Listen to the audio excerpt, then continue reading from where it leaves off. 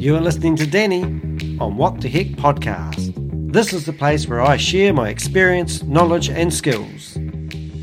Well, I don't know, we've got John Viney all the way from the UK, and I'm quite pleased about this podcast because it's my last podcast of the year and I'm about to get on an airplane and go visit. So really nice to have you here, John, and come along. Great to be here, Danny. Thank you. So it's 7 o'clock Sunday night. It is 7 o'clock Sunday night in Wales in the UK. Yeah. I've been to Wales. I didn't tell you that. We had a wee chat before we went live. Interestingly enough, it is 20 past 8 in Monday morning. So I often say to people that I live in the future and you live in the past. So do you want to know anything that's going to happen in the next few hours? Oh, yeah. Do you know what the lottery numbers are? I won last week. I got $25. That's good. Well, that'd be great. I don't buy a lottery ticket, so don't worry. Yeah. So I was explaining to John, I actually have about 107 to be exact questions, and I've picked out 12 questions, and I don't actually know what they are myself. And the idea behind this is just basically to have 12 impromptu questions that we ask along the way, and we don't know where it's going to take us. So okay, I'll get started with the very first question. Yeah. If you could share, now I'm a bit dyslexic sometimes, so I have to repeat. If you could share a meal with any individual, living or dead, who would it be? Who would you like to have a meal with? Wow, wait. Share a meal. Boy, let me think. I just need to have a little think about that. That's okay. Well, because my father's dad and mum died when he was young. I didn't know my grandfather and my grandmother on my dad's side. So I would love to sit down and talk to my grandfather and my grandmother on my dad's side because they were living in London. They were what we called rag and bone men. So right. the with a horse and cart. And I think they were really interesting characters. So I'd like to do that simply because it would give me some family background, some family knowledge, and I think it would be entertaining. So they're not famous. Yep. So I haven't given you the name of someone famous, but my grandfather and my grandmother on my dad's side.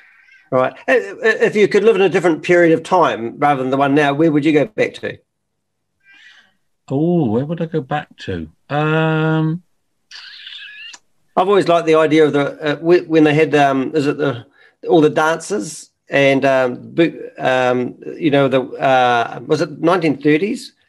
Yeah, you mean I know what you mean. The Charleston and the yes. That would be an interesting era. Cool. Or maybe what about the 1870s, 1880s? You want to invent the light bulb, don't you? When the West in the United States, when the cowboys were on the go, and perhaps having dinner with Wyatt Earp in by the OK Corral. I've got to ask you a question. We watch the Chase TV program every night. It's one of our favourites. Do you watch it in Wales? I do watch it, not regularly, but I certainly do watch it. Yes, I learn a lot about history on it. Even though we're in New Zealand, we find like they're always talking about the kings and the queens' names and how long, what period they ruled. All right, question number 2. We got distracted there. We might do that. What motivates you to get out of bed in the morning? What motivates me? I've got responsibilities, I suppose. I've got my work that I need to go to certain days. I do some voluntary work, which is very, very important to me. Like tomorrow morning, I'll be getting up early-ish because I need to go into court. Oh. And I've got some responsibility in the Crown Court in Cardiff. I also do some work in the prison in Cardiff. Oh, okay. Voluntary work. So I've got my work where I earn money, which is as a window cleaner. Yep. That gets me up. I've got work which is voluntary in the courts, and I've got work which I do voluntary in the prison. So often it's that I look forward to getting up to go to do. All right. You have anything to do with Rotary by any chance? No.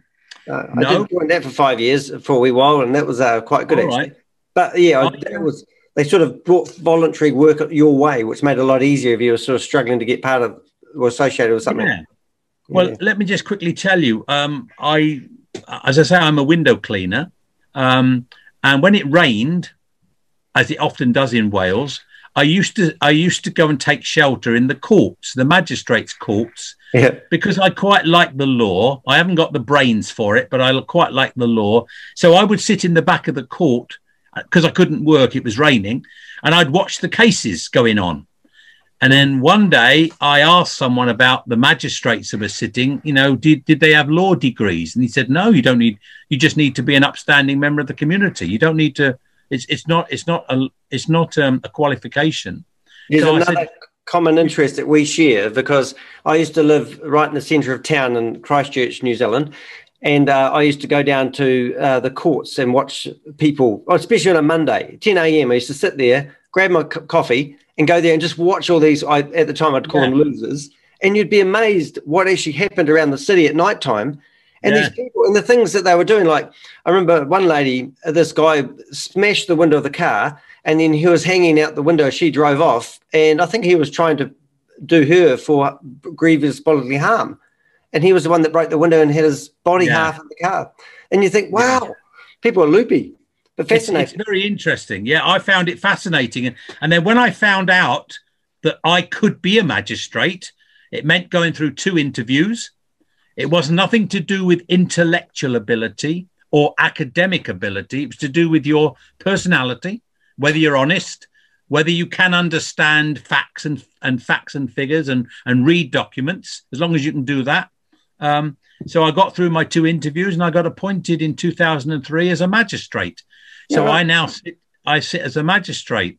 And in fact, tomorrow I'm going in Cardiff, the capital of Wales, and I'll be sitting with a judge on appeals. So we're actually sitting on a 3-day case on appeal. Now, I pinch myself that I'm a window cleaner for most of the time, but some of the time I'm going in and I'm sending people to prison. Wow. Because we send people to prison sometimes. So I reckon it'd be a fascinating job. It gives me an idea, actually. I don't take it lightly, or I don't make fun of it. I mean, it is just a fact that one of the responsibilities is sometimes you have to sentence people to prison. And then on the flip side, I actually am a member of what they call the Independent Monitoring Board, and that is an appointment by the government, which is voluntary, where you go into the prison and the prison cannot stop you going in or talking to anyone. And you're there to monitor the prison to make sure the prison's being run properly and that prisoners are being treated fairly and decently. So there's 2 voluntary jobs there that are statutory roles. But I got my window cleaning where I earn my money. Yeah, they're quite high profile too. Well done. I reckon that's brilliant. So that's why I get up in the morning. Wow, that's a good answer, that one. Your question. Okay, a bit of a light-hearted one. What makes you laugh the most? I hope you haven't heard any of my jokes before, because they won't make you laugh. They'll probably make you cry. Oh, a real good laugh. I laugh a lot, and I make people laugh. I love hearing the sound of laughter. I'm stupid sometimes in my actions to make people laugh. I tell jokes. I do love watching comedians on the TV, or go and see them live. So I do see the funny side of it. So, and sometimes quirky, a little bit like the Monty Python team, that type of thing. I really do enjoy. Have you ever been on a mic and done a stand-up comedian job? No, I haven't. I've done it at weddings. I've told some funny jokes at weddings of friends, but no. Yeah. We used to have this real cool place called the Green Room, and that's where people wanted to be stand-up comedians could have a go. So I have one joke that is really funny if it's told correctly, and I stood up and gave this joke. Everyone cracked up. They thought, oh, this guy's a legend. And then they said, oh, have you got any more? And I said, I've got one more. and that was a. I always remember that was my time as a stand-up comedian. Good stuff, mate. All right. Now, well, I don't know. COVID's a terrible thing at the moment. This question, I've asked it a couple of times recently. Where in the world would you travel to next? So when we can travel again, where would you head away to? And you've said you travelled to New Zealand, which is great. So you might be, I don't know how big a traveller you are. I've been a big traveller. I love the United States, I have to be honest. My wife and I have travelled extensively in the United States. In fact, 2 years ago, I hit the jackpot in that I reached my 50th state. So I've now visited all 50 of the United States. Wow. Yeah, fantastic. Yeah. So I love America. I love America and its environs. I love Australia, but boy, did I like New Zealand. And I'm not just saying that because you're there. Oh, that's right. I wouldn't hang up on you. I spent 2 weeks in New Zealand. And you know, when you're looking at your country on the map, it looks like two little islands. You've got North and South Island. So I thought, I'll have a week in the North and I'll have a week in the South. I'll do the lot. Yeah. And and boy, oh boy, did I realize that you need 2 months or 2 years to see it, not two. But I put myself about and I loved New Zealand. Absolutely loved it. So I think I'd like to take my wife to come and see you in New Zealand. Oh, good and stuff. Get further down from Christchurch, because I had to stop at Christchurch. And in fact, I've got a very quick story about the Christchurch. When I came to the end of my little vacation in New Zealand, I got on the plane in Christchurch to fly back to Sydney to get my plane to London. By the time I got to Sydney, I arrived at Sydney Airport from Christchurch, was looking at the screens of the TV in the airport, and there was all this commotion going on in Christchurch. And I said, what's that? Is it a film? They said, no, this is the big earthquakes just happened in Christchurch. Oh, it wasn't that long ago, 10 years ago. And I got out. I was on the plane while that happened. I left Christchurch and missed it by an hour. Wow. You would have been stuck here, mate. It's been amazing since the earthquake. I mean, just so much has happened. And also, we've had 3 tragedies here. We had some big fires in the Port Hills. And then we also had a guy who come in and shot. I know, terrible shooting. Yeah. 51 people or 55 people. I can't remember, unfortunately. Yeah. And my hairdresser, he was one of the guys that got shot, and I think he got shot 3 times, and his child got shot 3 times as well. And you're sitting here and you think, this happened in our wee city. I believe we live in the best city in the world, and then this gunman's come along and shot 50 odd people. Just incredible, And it's all with Christchurch's earthquakes, the fires, and obviously the shootings. It's just hard to comprehend all that's happening in your hometown. Yeah. But you've got a lovely. So that's where you are then, Danny. Is it in Christchurch itself? Yeah. And if, on my website, if you ever want to reminisce about coming back, I used to have a website called New Zealand's Information Network, and I've grabbed all the blogs and the articles and brought it into tehek.com. But I have information on like Franz Josef, Fox Glacier, and all the places down the west coast. And that's where you really want to head, like Westport, Hokitika, Greymouth. You get there and you realise there's no one else on the world. There's a very low population over there. Well, when I was there, I made it a wine theme. Now, I'm not a big drinker, and I'm not an expert on wine, but I thought, right, if I'm going to be there, I'm going to go around the different wine regions, and I'm going to go wine tasting. And boy, you've got some fantastic wine there. I think they're cheaper in the UK than they are here, though. That's the funny thing.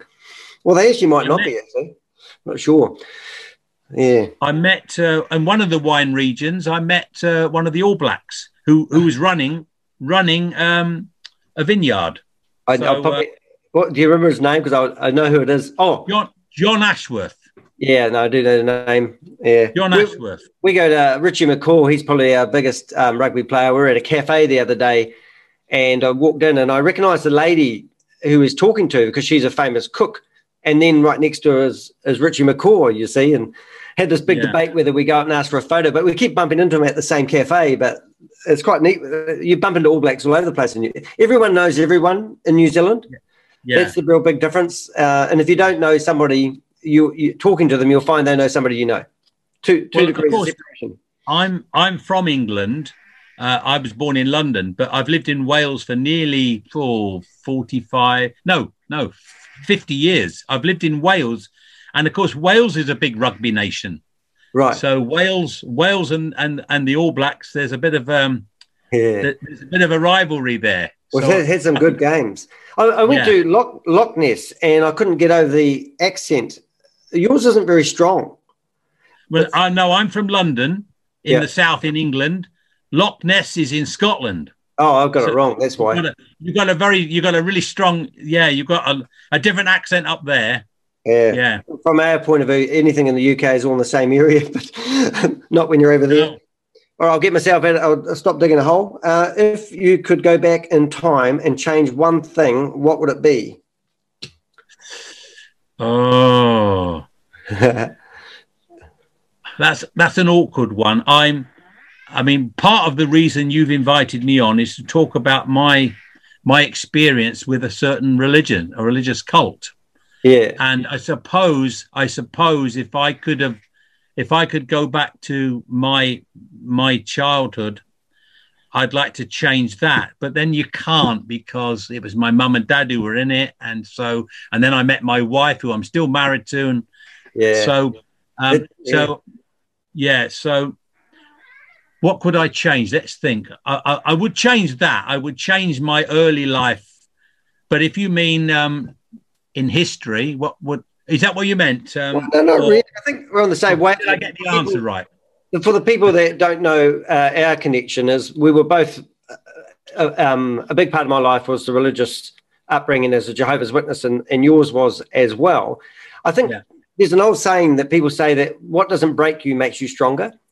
So all the experiences you had along the way, I've lived life now with this opinion that I'm always trying to be a better version of myself. So the learnings that I've gathered along the way, I like to think that's what's given me a character. I'm more understanding. I'm more empathetic. I listen to people more. So maybe it's a oxymoron, because it's a question, every action has a reaction. So if you change something, you wouldn't know something. That's right. So that's why I hesitated, because I've also gained a lot from my experience, which hasn't always been happy. Some of it has been happy, but it's not always been happy. But no, I'm content with my life. I'd like to be a bit younger. I'd like to gain a few more years, but there we are. Wouldn't we all? All right. Now, next time somebody asks that question, before we went live, you said, do you know the lotto numbers? So that could be an answer to that question. If you could go back in time and change one thing, you could change your lotto ticket numbers so you win. If money was going to bring you some happiness, not necessarily. I'd like to give it a try. Yeah, I reckon I'd be a real good rich person. Yeah. I always remember the actor Robert Redford being interviewed about being a star and being rich. And he said, he was asked, what do you prefer? He said, well, I've been rich and I've been poor. Rich is definitely better. So yeah. There was I've forgotten the guy, I think way back there was the richest guy in the world, but he still had to pay telephone in his house. And I think that's the point where they still want money, even though they get rich. So they still strive after it. Yeah. Okay. So hopefully Christmas is coming up. I still don't really get into Christmas trees, I'll be honest. However, occasionally, what is the worst gift you have received? It doesn't have to be a physical gift. It could be any gift, really, but that's the question. What is the worst gift you've ever received? Okay. I'm just going to precede that by saying that because Jehovah's Witnesses don't celebrate Christmas, and you will know this, it's only been about 5 or 6 or 7 years that we've been celebrating. So my wife and I are like big kids with children. If I tell you right now, in our house, we have 8 Christmas trees. No way. 8. Various sizes, various colours. So my wife is like a young girl. If I took you downstairs to the biggest tree and you saw all the presents and the hampers and the stuff, you're gone crazy. So we're gone crazy. But that doesn't answer your question. The worst gift. Let me think. Do you know what? I can't think of one because I've been appreciative of anything that's been given to me. So I can't. I'm gonna. I painted an elders. I wallpapered 5 rooms in an elder's house, and the elder's somebody in the J-Dub religion, and I was dating his daughter, and the daughter said, Dad wants to know whether you want money or you want a gift for the time you spent wallpapering all these rooms. And I said, I'd actually need the money. And I remember he bought me a top that was bright green, like hideous green, and some socks to match. And I just couldn't believe that he took the opt out on the cheap option just because I was dating his daughter. But yes, that question always reminds me of these green socks. And I went back to my employer at the time and I gave him this shirt and the socks. I said, this is what 5 days of wallpapering gets you when you wallpaper your father-in-law to be's house. Yeah. But yeah, that's good. Well, that's a nice attitude. But I don't know about you, but because you've been in the 55 years in the Jehovah's Witness, was it? 55 years as a Jehovah's Witness, yeah. Yeah, so like the joy that people get from Christmas, I've never really got into it. And same with birthdays or any celebration. I believe every day is Christmas. And if I bought my partner some headphones and she can use them when she's running. And we went out for a run on Saturday. I said, just open them up and use them now. And she goes, no, wrap them up. And I'm going, no, I'll just have them now. You want to use them, so use them now and wrap up the box if you need to wrap up something. She goes, oh, no, you've got to. And I just don't get into that still. But look what I've got next to me. I look at you, eh? You pagan, you. I've got all the wrappings. I've been doing it. I've been wrapping up. Good on you, mate. That's nice. I've got all the Christmas cards I'm doing. So, I do appreciate pretty much all the gifts. And we've got a daughter that has some learning difficulties. So she's a little bit childlike in her manner. Yep. So it's lovely. It's lovely doing Christmas and seeing someone with a childlike mind think that Santa's still coming. And so I know what you mean. As a Jehovah's Witness, it wouldn't bother me if we didn't do it. Yeah. But I now see how much joy it brings to the people who are receiving. Yeah. So I get joy when I see their joy. I think there's more happiness in giving and receiving. I hope that's not a Bible quote. It is a Bible quote, but I'm very happy with that one. I'm very happy with that quote. Yeah, I find myself quoting things that are in the Bible, but I keep forgetting whether they are or not. Now, we've got my partner's son sounds similar to your young person in your house, so still believe in Father Christmas. Yeah. Right. Does your family have a motto, spoken or unspoken? So what motto does your family go by? Does that resonate with you, that question? My motto, it's my motto. I lost my father about 17 years ago, and I was still a Jehovah's Witness then. And I was traveling in Florida, in the north part of Florida, and I'll never forget it. I was on a beach, and I was talking to an old guy came along, and we were talking about making the best of your life. In life, you've got to, none of us know what is round the corner, especially with the COVID situation as we've got now. And this guy said to me, and this is going to be the title of my book when I write it. I've started writing it, but I've stuck. Yep. He said to me, yeah, do it while you're alive, because he said, memories are better than dreams. Wow. And I thought, wow, yeah, memories are better than dreams. So when you're old and you're sitting in the rocking chair, I want to be able to remember going to New Zealand. I don't want to be thinking, I always wanted to go to New Zealand. Yeah, too right. Make it happen. So memories are better than dreams is That's my brilliant. Last year, this time, I was in Bangladesh. And I come from China, Bangladesh, and then travelled to India. And I got out of China probably about 2 weeks before it was happening. And I just keep thinking how fortunate I were that I went to these countries. And I keep thinking back, I've just uploaded some photos to my Facebook page that, you know, when they pop up and go, this time last year you were doing this. And here I am in a bus overtaking somebody at 60 miles an hour in a blind corner. And I'm thinking, I'm so lucky to be able to say that. Yeah. I've got an impromptu question, because before I interviewed you, I got around the internet and I looked at a lot of your videos, and I did see one video of you outside a convention centre. And I want to ask you, what is the difference between a professed Jehovah's Witness and an actual Jehovah's Witness? What's the answer?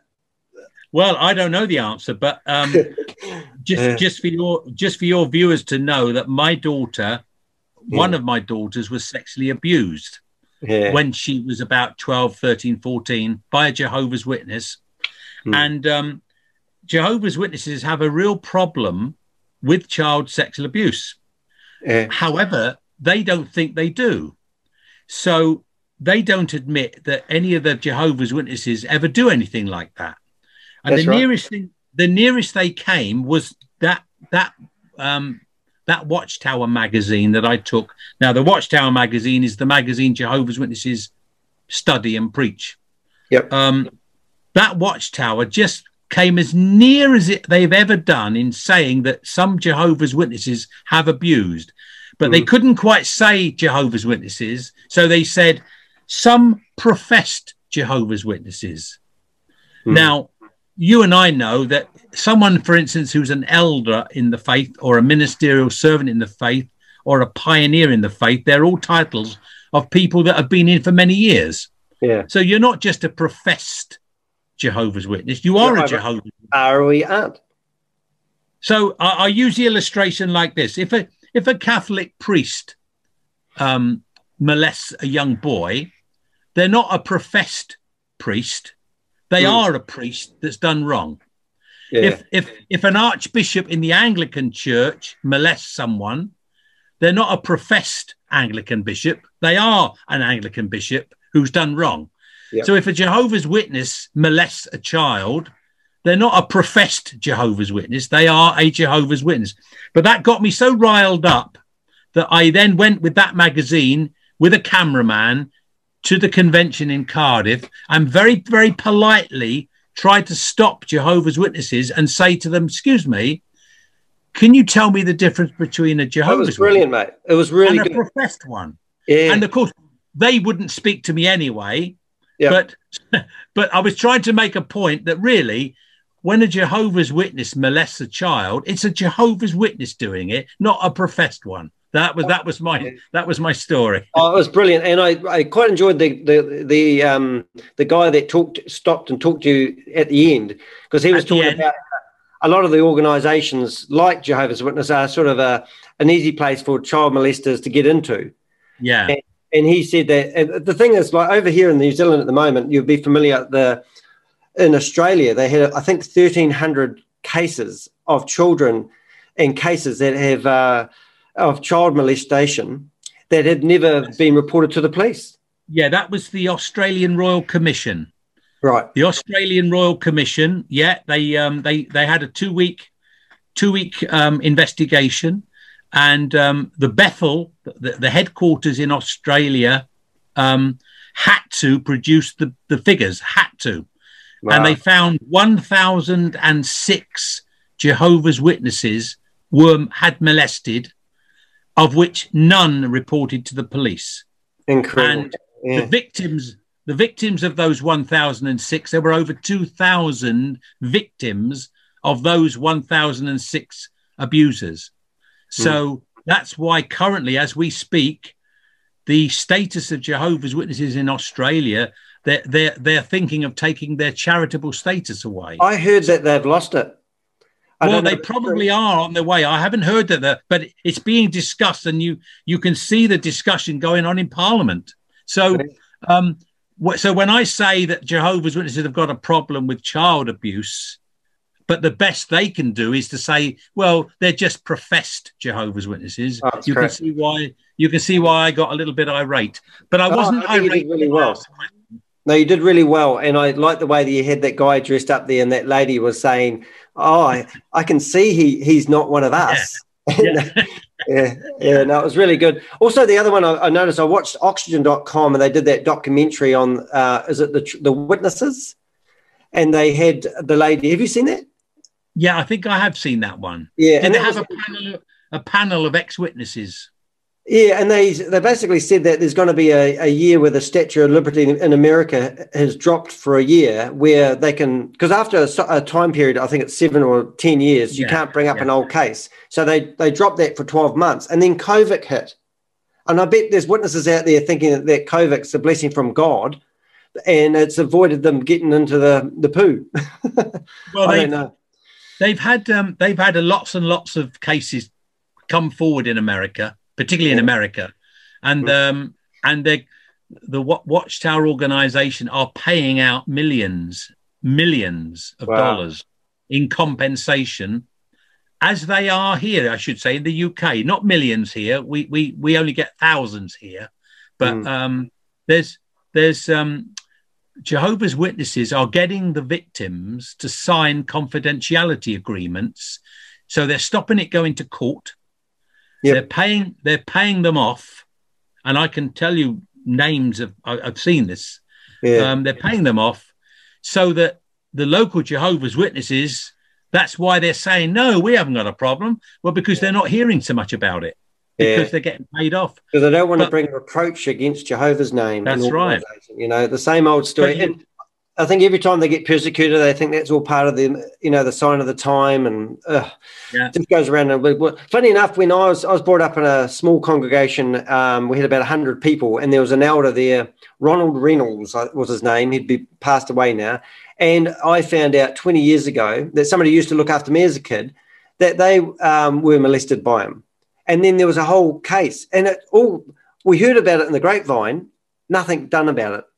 And it all makes perfect sense when you hear it, and you go, oh, that explains it, and it's just shocking. And I just love the fact that they can dig up these old cases now and do something about these guys. Well, that's why I'm speaking up about it, Danny. Now I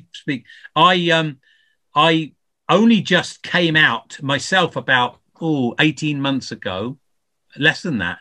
I myself was abused as a young boy by a Jehovah's Witness.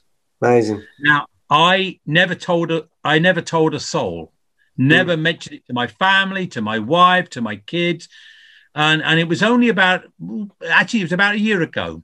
I was being interviewed by the BBC in London about child abuse in Jehovah's Witnesses. And because of my daughter was abused. Yep. And I thought it was about time I said what happened to me. And so while I was sat on the bench being interviewed, I just said, look, I should tell you that I was abused. And do you know what? It was quite frightening, because I was invited to London down into the studio, and my face suddenly appeared on the TV early morning with the news, and they had so many abuse victims ring the program. Crazy, that they had to carry it on another day. So they actually did a 2-day program about it, because so many people were. So I'm glad I spoke up, because it gave other people the courage to ring in and say, look, you might as well know this happened to me as well. So this is the Jehovah's Witnesses who say they don't have a problem. They've got a real. Why people don't speak up, just before we went live on the podcast, when you leave the organisation, you're not just leaving an organisation, because you spend all your life learning the doctrine beliefs, and you've also exposed other religions. So it's not like, you have a government and you think, well, I'm not going to vote for National, I'm going to go with Labour now, because you just have to you have to extinguish all your beliefs. And you basically say, now I had a purpose in life, and now I'm going to leave an organisation that I believe was the right organisation, and have no beliefs.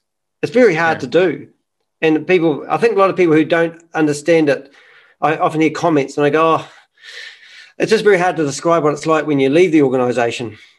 And then you basically, because I was 23, and when I left the organisation, I basically, I got this fellowship the first time, and I used to go along to the Kingdom Hall. And I used to sit at the back of the Kingdom Hall and bawl my eyes out every day. I was at the meeting. So 3 times a week I'd go along to the thing, And then after 4 months, they must have thought I was suicidal thoughts or whatever, and they reinstated me.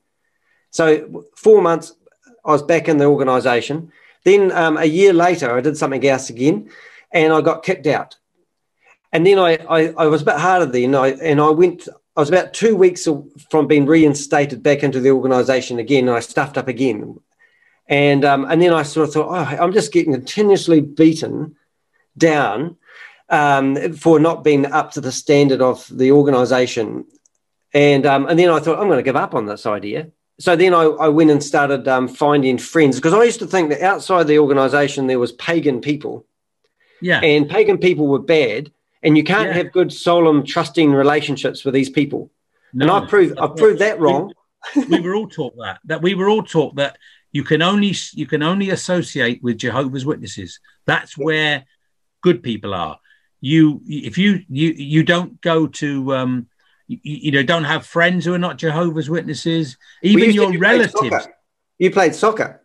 You loved soccer. I did used to like soccer. You couldn't join the team that was going to play after school because you're not allowed to have after school activities. No, it was. But that's part of their skill set to keep you trapped. Yeah. Because if you haven't got friends outside because they're bad, they keep you focused on just Jehovah's Witnesses. They've got you, and that's why it's a cult. It's a mind control. It's the only bargaining power they've got is your family. They take the most precious things that they can, and they bargain. If you don't do this, we're going to take your family away from you. You know, as I was saying earlier, my mother, my niece and my nephew, my half brother, they don't have anything to do with me at all. And it's, I remember, because you said that when you wanted to play in the soccer team, instead you would be knocking on people's doors. And I think you used to spend 100 hours a month, and I used to spend 60 hours a month. I used to be a regular pioneer. But when I was at the age of 13 or 14, I used to have to go around my neighbourhood and knock on the doors, dreading the fact that one of my schoolmates were going to answer the door. I know the feeling. And I got picked on so much that I had this fear of bumping into them. And I left school at 14, and you left school at 15, didn't you? 15, yeah. The other thing is, of course, you can't take part in any religious activity in the school.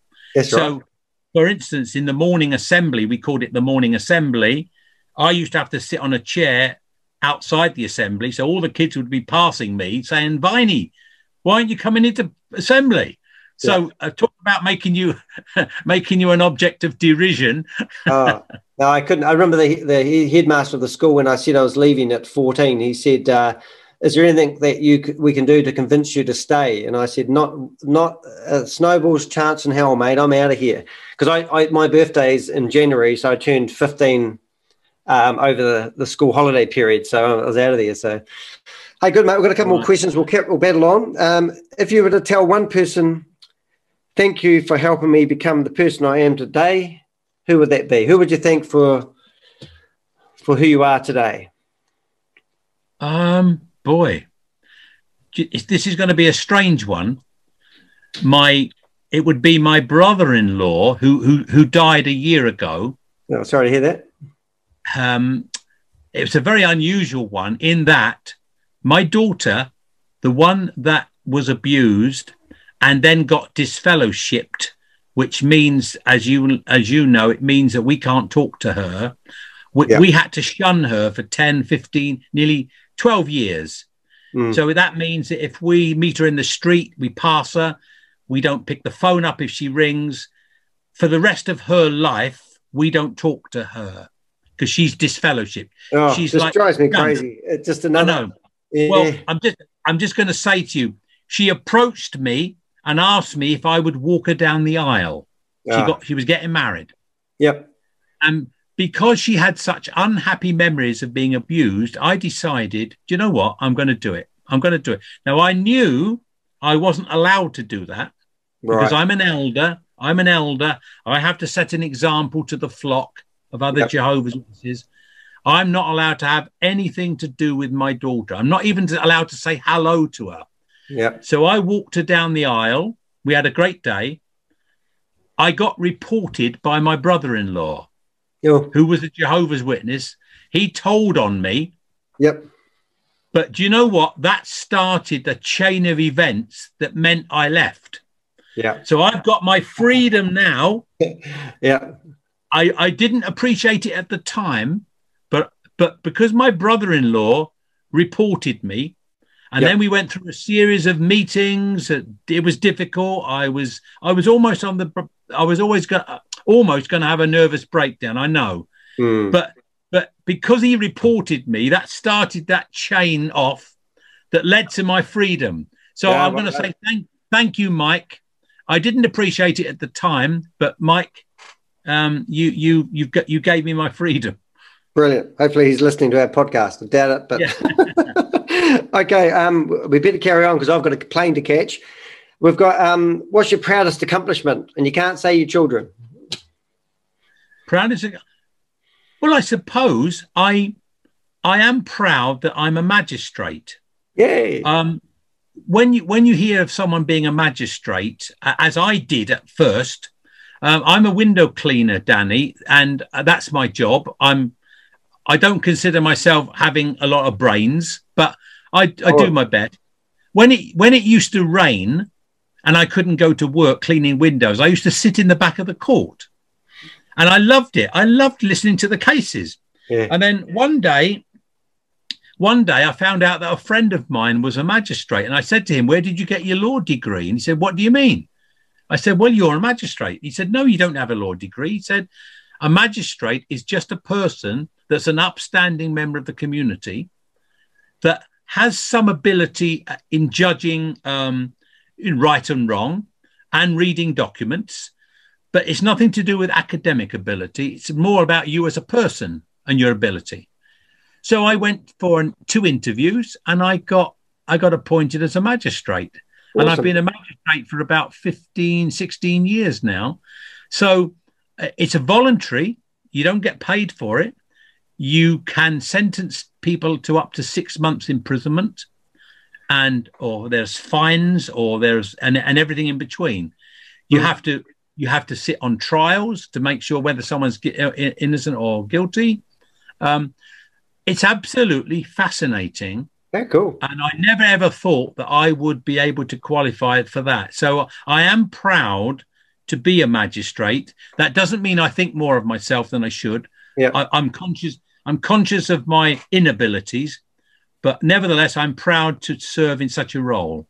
Well, that means you would probably have to wear a suit, and that would give you a purpose for your old Jehovah's Witness suits. I've got some lovely suits and ties, and I like wearing a little silk handkerchief in there as well. What about tie slides? Sometimes you can wear. No, I don't do tie slides, but I've got hundreds and hundreds of cufflinks. Yeah. I've got this weakness, Danny, for cufflinks. Yeah. So if I see any that are in charity shops and they're cheap, I get them. I used to always wear the cufflinks. I used to finish off. And I used to, funny enough, people probably wouldn't appreciate this unless they were Jehovah's Witnesses, but I used to collect ties. And I used to have about 100 different ties I'd wear, and it'd be like my thing, you know. But those days ago, I think I've got 10 now. I could beat you on that, Danny. If I took this camera downstairs to my bedroom, yep, I must have 300, 400, 500 ties down there. Wow, good on you, mate. Ties and cufflinks are my weakness. Yeah, no, good stuff. At least it's ladies, it's shoes, isn't it? Okay, we better carry on. How would your friends describe you? And you've got 45 seconds because I've got to get motoring. How would my friends describe me? I'd like to hear them say, do you know what? He's a thoroughly good bloke. Yep. He gets on our nerves sometimes, but no, he's a good bloke. He makes us laugh. He's very helpful. He's an honest guy. What you see is what you get. Yeah. No secrets. Not really. I don't think so. No, I think something I've learned from leaving the organisation is I don't care anymore. I just am who I am. And I've always taught not to lie. And I've always prided myself, I just tell the truth, tell it how it is. And the people that can't take that, I think they need to work on themselves. I do bend over backwards to make people, to not upset people. I can absorb unreasonableness. If people are unreasonable to me, I very, very rarely lose my temper, as you will see on that video that you commented on of me interviewing at that convention. People were downright rude, but I just took it in my stride and laughed, and I'd like to think that's what I'm like. No, I think you handled yourself very well on that, because it wasn't about you either. It was just about using logic. And here's the facts. This is what I've read. It's not written by me, but how do you interpret that? You know, you got it. Crazy. Okay, and aside from necessities, now necessity is coffee, internet. What's one thing you could not go a day without? And then we've got one more question. Did you say you can't have internet? Well, you can't use internet because that's kind of a necessity. So apart from necessities. Oh, sorry. Apart from necessities, what can't you do without? Yeah, for a day. Every day. You're looking for a bad habit. Sounds like a tie collection to me. No, let me think. What can't I do without? I enjoy a breakfast. Okay. A bacon roll, or as they say in Wales, a bacon bap. A bacon roll. Let me say I do enjoy breakfast. So, as you said, you're a window cleaner, because being Jehovah's Witnesses, we used to always have jobs where we could manage our own time and we weren't doing a 9 to 5. When you do your window cleaning around, do you do it in the mornings, and do you get up at 5 o'clock? No, not anymore. When I was a little bit younger and my business was, I needed to earn more. I was up at 4:30, 5 o'clock, traveling all over, cleaning cafes, floors, mopping floors, cleaning businesses, and then going on to doing window cleaning. But no, not anymore. I'm up about, well, I was up, let's see, I went out this morning about 7:30. So I don't get up too early now. That's cool. I forgot about the cleaning, actually. That was another one that they used as well. All right. So last question, and we better call it quits after that. Otherwise, I'll get told off because I haven't even packed yet. But what does a perfect day look like for you? And obviously Christmas is coming up and you've got 8 Christmas trees. So I'm wondering, how does Christmas Day look for you, perhaps? Well, Christmas, I'm looking forward to Christmas Day. But the perfect day, I suppose, the regular perfect day is me going out to work, perhaps doing a morning's work, enjoying my breakfast, and then coming back, and then perhaps taking my wife and my daughter, Joanne and Mary, taking them maybe out for a walk or shopping, or maybe going to a museum and doing something, splitting the day, doing something that you've got to do, workload, but then also enjoying. So I want to enjoy life. Like I said, memories are better than dreams, and I want to create lots of memories, and live life to the full, I suppose. No, brilliant. Well done, John. I really enjoyed interviewing you. How do people contact you do you want to be contacted? Are you happy for people to? I am happy to be contacted. What I tell people is, and I'm very happy to talk about being a Jehovah's Witness or what it was like and my role and everything. And I don't always say, Danny, that it was all bad. There were some good, happy times as well. And that's to be fair. So I'm happy to be contacted, to have a chat. What I don't do is debate. I won't debate religion. I'm glad you said that, because that's what everyone seems to do straight away, isn't it? They want to debate. I'm over it. If you want to be a Jehovah's Witness, or if you haven't been affected by the things that have affected me, don't call me a liar because you haven't been affected by them. I'm telling you the truth, which is why I've made the decision not to do it. But so I won't debate religion with people, but I'm very, very happy to discuss stuff. And I wonder if you would mind, you could put my email address on. Certainly can. And I wonder if the one video that you've commented on a few times is when I went to that convention.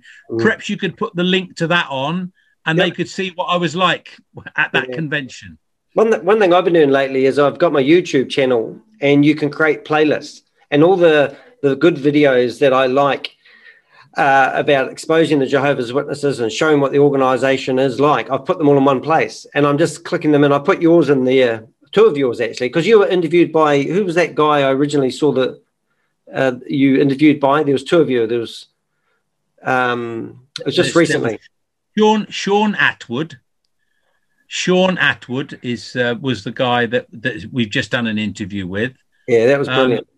And that was interesting because Sean comes from a background of sort of crime, hard prisoner type programs.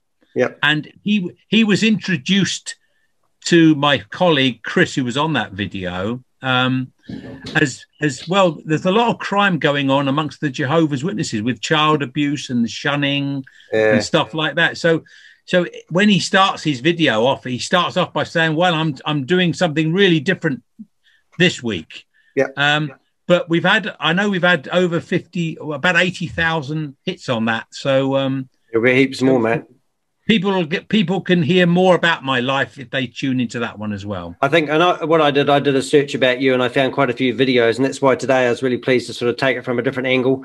I think a lot of people, I think once you leave the organisation, getting your life back in order and having a life outside the organisation is what it was all about today. I really thank you for coming along, John, and I'll put your contact details at the bottom of our notes, and I truly wish you the very best, and I wish you a Merry Christmas. Yeah, thank you. That's quite strange coming from one Jehovah's Witness to another. Ex-Jehovah's Witness. An ex-Jehovah's Witness, yeah. And my best to you and all your viewers in New Zealand. And I really hope I can get over there one day. Oh, yeah, we'll let you in. All right, mate. Thank you. Nice to speak. Bye then. Bye.